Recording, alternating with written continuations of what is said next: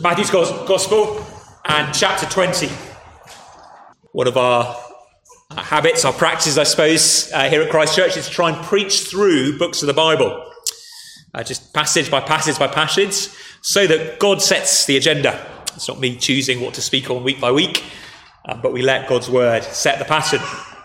We've been working through Matthew's Gospel, and this morning we're going to read verse 1 to 16 of Matthew 20. It's Jesus speaking, children. He's teaching and telling a parable. So, verse 1 of chapter 20. For the kingdom of heaven is like a master of a house who went out early in the morning to hire labourers for his vineyard. After agreeing with the labourers for a denarius a day, he sent them into his vineyard.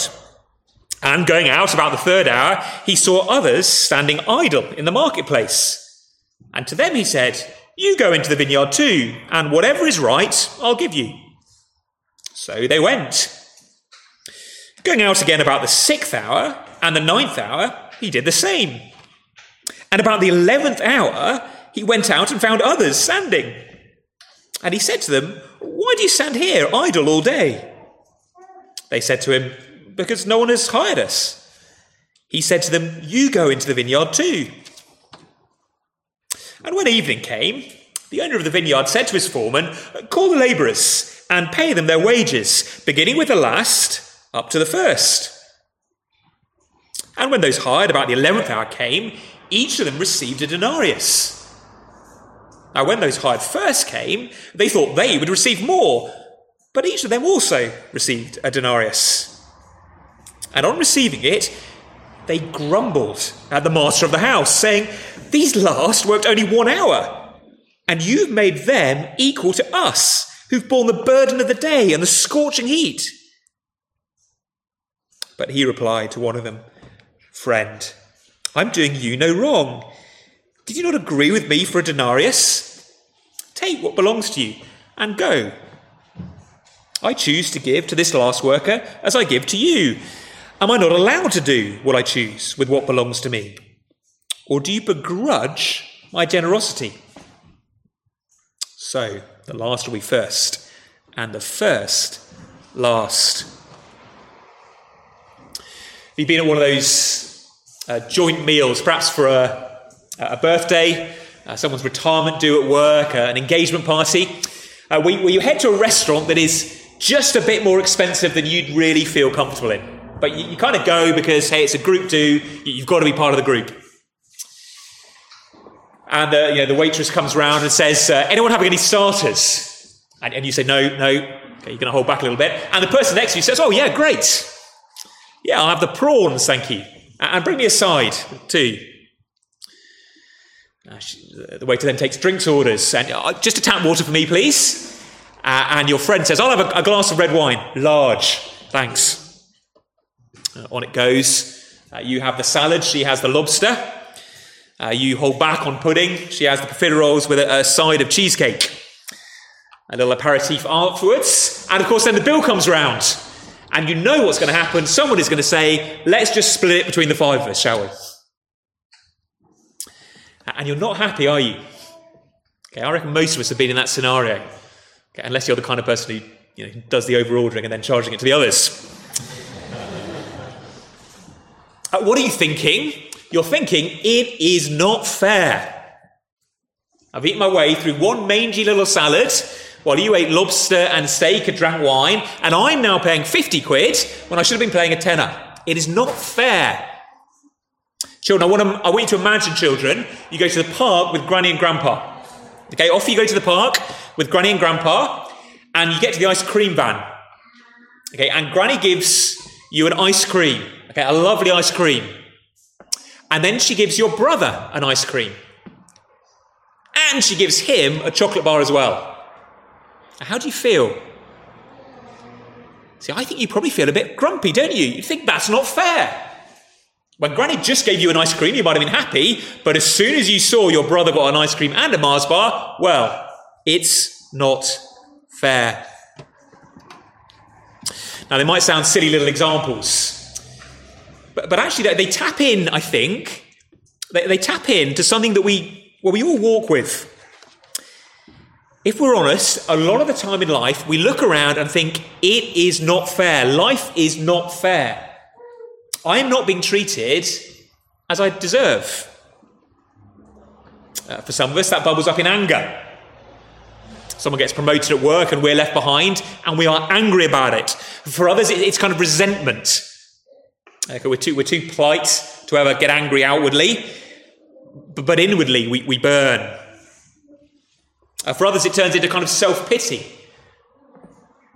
Oh, I'm so pleased that Sandra's got engaged all the time, just absolutely gutted that we're not.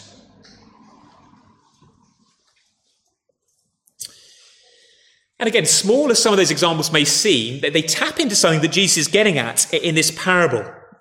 It's a sort of infection, if you like, that afflicts us all.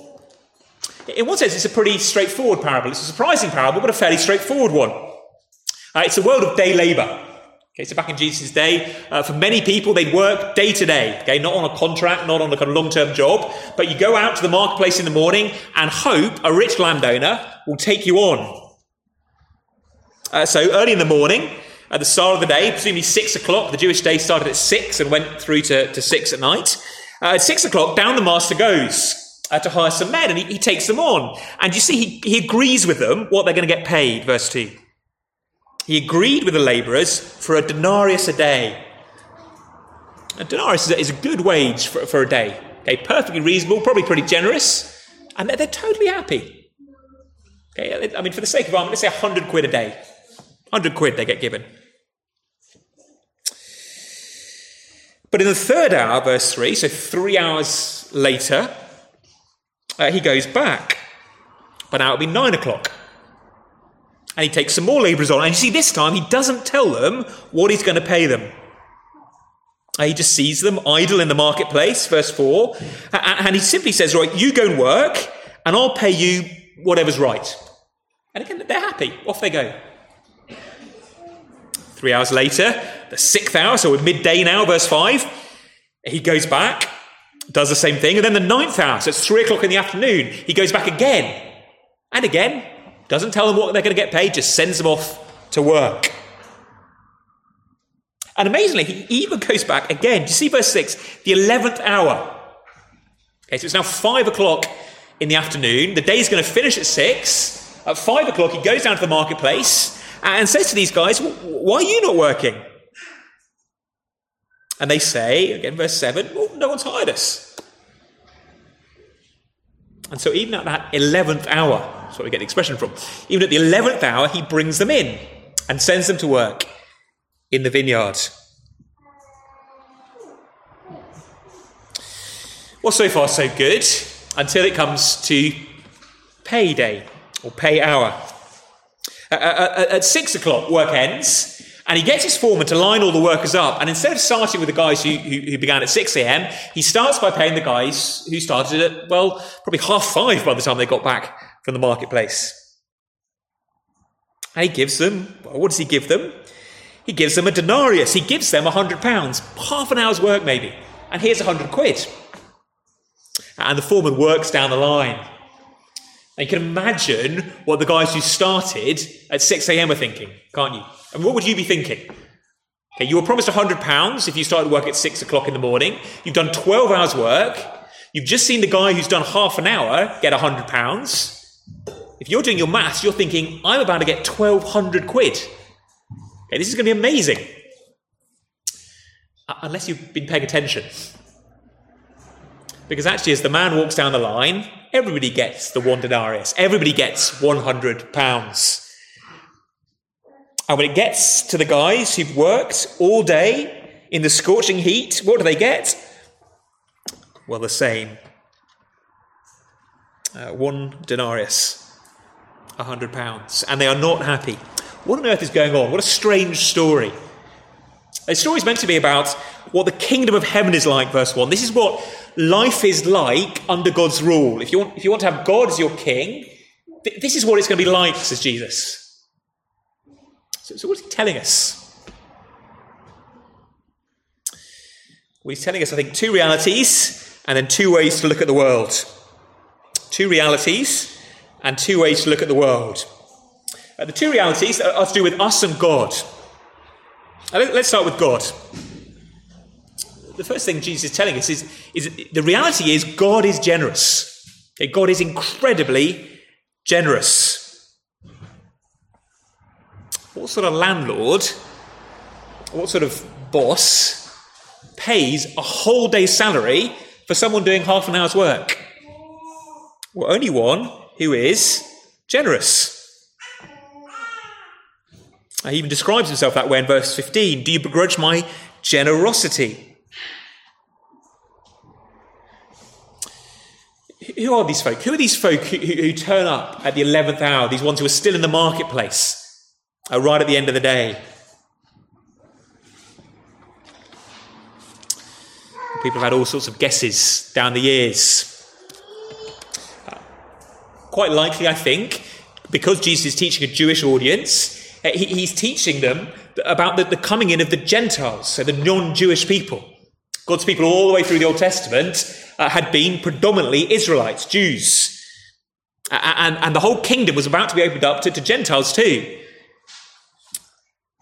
And they were the newcomers, the late arrivals.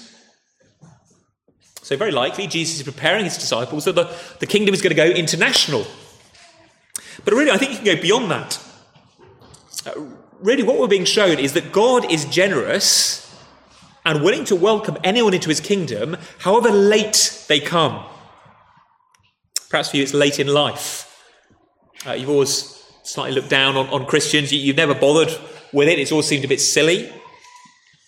But actually, you know death is approaching. You're not as young as you once were. Whether it's a diagnosis or just the ticking clock of time. And you've wondered to yourself, well, maybe it's too late. But it's never too late. Even this morning, Jesus says to you, look, you can come. You can come, and I will receive you. I am generous. Because you don't need to bring anything. These labourers don't bring anything, do they? They just come, and then they receive. Come to me, Jesus says, and I will have you. Even if it is the 11th hour. The gospel message, the good news of Christianity, is not a message about something we do, but about something God has done for us. In sending Jesus into the world to die, God opened up the gates of eternal life so that it can be given freely. Our sin on Jesus' shoulders. Let's see how these people are described. Verse 6, they're those who stand around idle all day. Perhaps it's not so much that you're towards the end of your life, but you're just somebody who thinks, well, God wouldn't have me. I've never shown any interest. I don't know anything about the Bible. I don't know any of these stories you're talking about. What is a Jew? What an Israelite? I don't understand. I don't have religious language. I've hardly been to church in my life. I don't know how to pray. I don't know anything. That's okay. God says, come. Jesus has done it all. Come to me. Come to me freely, and I will have you. I will forgive you. It doesn't matter what kind of life you've led. The gift of eternal life is free. It's a gift of grace, to use the Bible's language. God will take anyone who will come to him. That is his character. He is generous. You don't need to bring anything. Perhaps even you've been a Christian for a while, and you've begun to think that God is backing away from you or displeased with you. You feel like you're not really bringing anything to the table. Well, relax. The good news is you don't need to. It is grace that welcomes us in and grace that keeps us in. God is generous. Do you think of God in that way? As someone who wants to give eternal life, who wants to give to the kingdom to as many people as possible. He's not stingy like a kind of Scrooge, trying to hold it back until only the best can get in. It's not a kind of spiritual Alan Sugar where you have to fight your way to the top. And only if you are, the best will you hear that news, you're hired. Everyone else fired. No, come, he says. Play The Merchant of Venice.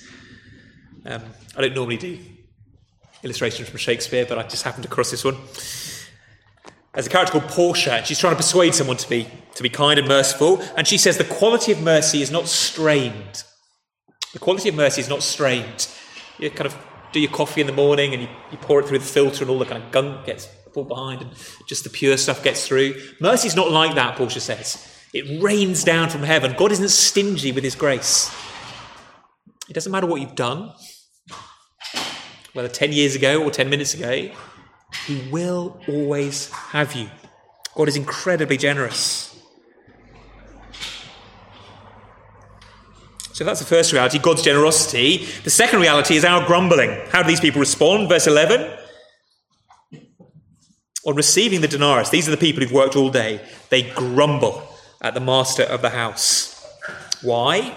Well, we've been treated unfairly, they say. We slaved away all day. We did the hard work. We were out in the boiling sun. We're the one who brought in the most grapes. And yet you just pay us the same as these guys who arrived late. We're the true workers, they say. Now notice that God does describe those who come to him as labourers, workers. Okay, when you become part of the kingdom of God, we are employed in a sense to work for him. Okay, the Christian life does involve effort. We work for him. We try and proclaim the gospel to the nations. We serve him. Yesterday, because I was worried I was going to forget, I gave a book to Becky for Caleb. He's been baptised. Here's a little book explaining the gospel book. We could, instead of giving him a book or a little Bible, we could have given him a hammer, okay, or a trowel. Okay, welcome to the vineyard. You're going to be a labourer. Could have sent him home with a hammer. That would have been a good picture too. But how do we view our service for God? Very often we grumble, don't we? We think we are treated unfairly. These guys probably have worked hard. They've done 12 hours. It's a hot climate. It probably was hard work. And yet, have they got any right to grumble? After all, they're getting what they were promised. They agreed at the beginning of the day, yeah, this is fine. 1 denarius, it's a fair wage. They agreed. They've not been robbed. They're getting exactly what they promised. God always gives what he promises. So what makes them cross? What makes them cross is seeing someone else, in their view, receiving even greater generosity. It's envy. Imagine if Jesus told the parable the other way around, and at the end of the day, the foreman began by paying the people who started work first. So he came to them and he said, thank you for your 12 hours labour. Here's the denarius that I promised you. How would the parable end? Well, if they get paid first, it would end with them saying, thank you very much, going home, perfectly happy. Back to the wife and kids, good news, I was employed for the day, here's the denarius, we can eat again. Okay, kids, shoes, we're all fine. They'd be perfectly happy. But it's because the payment goes the other way around, because they see that in their view, God or the landowner is being more generous to someone else, they become bitter and grumbly. It's the comparison that gets us. I deserve better than this, God, is a theme tune to so much of our hearts. I deserve more than you're giving me. More wealth, more happiness, whatever it might be. And they, God, they deserve less. Have you not seen how much I've done for you? How faithful a Christian I've been? How holy I've stayed? How hard I've worked for you? And yet they, who only became a Christian last week, they who frankly are not a very good Christian, they seem to be blessed. Their career is going well. They're married happily. They're wealthy. Their house is lovely. It is not fair. We are chronic grumblers. And the sting comes in verse 15. I think this is the key really to the whole parable. The issue is not about how God acts, but how we look at things. If you've got one of the church Bibles, and look at verse 15, it'll say this: am I not allowed to do what I choose with what belongs to me? Or do you begrudge my generosity? And there's a little footnote, little number 4, and it gives you the really literal translation. So very literally you translate, instead of saying, can I not do what I choose with what belongs to me, or do you begrudge my generosity? That second sentence you could translate, is your eye bad because I am good? Is your eye evil because I am good? What's the problem? The problem actually isn't with God and his behaviour. It's with our eye. Jesus says, is your eye evil towards me? There are 2 ways to look at the world. 2 ways to see the world. Either with evil eyes or with gracious glasses. Evil eyes or gracious glasses. But we always think we deserve more. And we tell ourselves it's just because we want things to be fair. I'm just committed to fairness. That same Shakespeare play, there's The Merchant of Venice, there's various people trying to woo this wealthy young woman. And her dad knows they're all scoundrels, so he sets a kind of test for them. And he puts out 3 caskets, 3 pots. One's gold, one's silver, and one's lead. Okay, and if you read stories, you know you've got to go for the lead one, don't you? Okay, it's never the gold or the silver. But anyway, they're all idiots. And they go for the gold and then the silver. And the silver one says on it, whoever chooses this casket shall get as much as he deserves. And the Prince of Aragon thinks, well, I deserve plenty, so I'll choose the silver casket. That must be the right option. We're all like him, aren't we? Deep down, we think we deserve better than we've got. Perhaps we look at our circumstances. It's not fair that I didn't get the promotion. It's not fair that I am single. It's not fair that I don't live in as nice a house as he does. Or we look at our service, we've been Christians. We look around and say, look, I work so hard at church. It's always me doing coffee. It's always me putting the chairs out. It's always me on the rotas. It's always me that turns up to the prayer meeting. And they don't.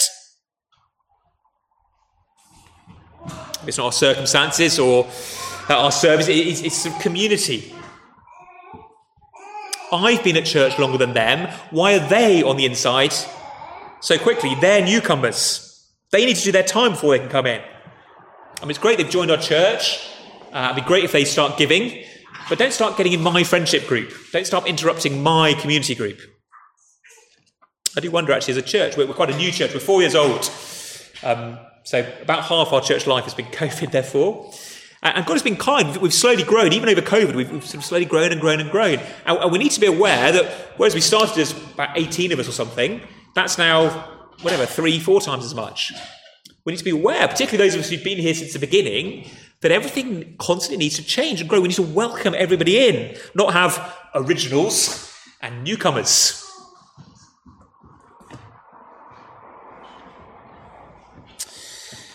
And the sign that we've got this evil eye, well, the sign is grumbling. And the key thing is that ultimately it's an evil eye towards God. Okay, it's not just a little bit of grumbling, a little bit of bitterness. It is actually an evil eye towards God. We look at God and see him as evil. And that's clear in verse 15. Is your eye bad because I am good? Jesus says it explicitly. And it just kind of makes sense, doesn't it? If we're the kind of people who grumble and complain, what's going on? We're basically saying, look, in a fair world, in a world that was run properly, I would be in a better position than this. Wealthier, happier, richer, healthier, whatever it might be. In a fair and just world. If only someone good was running this world. Competent. In other words, if I was running the world, not you, God, things would be a lot more just, a lot more fair. Now, I know we never say that. Of course we don't. But it is the outworking of how we think. Even little things give this away. So, earlier this week, I had a day off, and the plan was that my wife and I were going to go for coffee. Okay, someone very kindly agreed to take all our kids, which is a mammoth thing. And we were going to go for coffee, just for a little bit, go for coffee, and I was going to read a book. Okay, not a Christian book, just a story about this guy sailing in the Baltic Seas, okay? But brilliant, some time on my own. It's going to be great, much as I love my kids. And then various things happened. A friend phoned from Australia, so I thought, I better answer it, because he's in Australia, he's just moved out there, and that pushed the timescale back. And then we had to go get some, something from a supermarket, and it all got knocked around, and eventually just totally ran out of time. Okay, couldn't do it. What am I thinking? What am I thinking is, I only get 1 day off a week. Some people get 2. I only get 1. I wasn't trying to take the whole day for myself. Just wanted to go and have a coffee and read a little book. Did I get angry and shout at people? No. Because I know to tidy that up. But what happened was not outer anger. What do you think you're doing, God? Nor was it shouting at my friend in Australia or, the person in the supermarket who shut the wrong bit and all the rest of it. Because I'm a minister, so I shouldn't be caught being angry. What happens is just go into self-pity. It's so unfair. Just wanted a coffee and read a book. Just for an hour. It's internalized anger against God. It's the same thing. It's saying to God, no, you have got this wrong. It's having an evil eye at God. So I can pretend it's just a little sin. I was just a little bit of grumbling, a little bit of self-pity. But actually, if I could really see it properly, it is an assault on God. You have run this world wrongly, God. You should stop my friend calling me at that time in the morning. You should sort the supermarkets out so they've got chickens in the right aisle at the right time.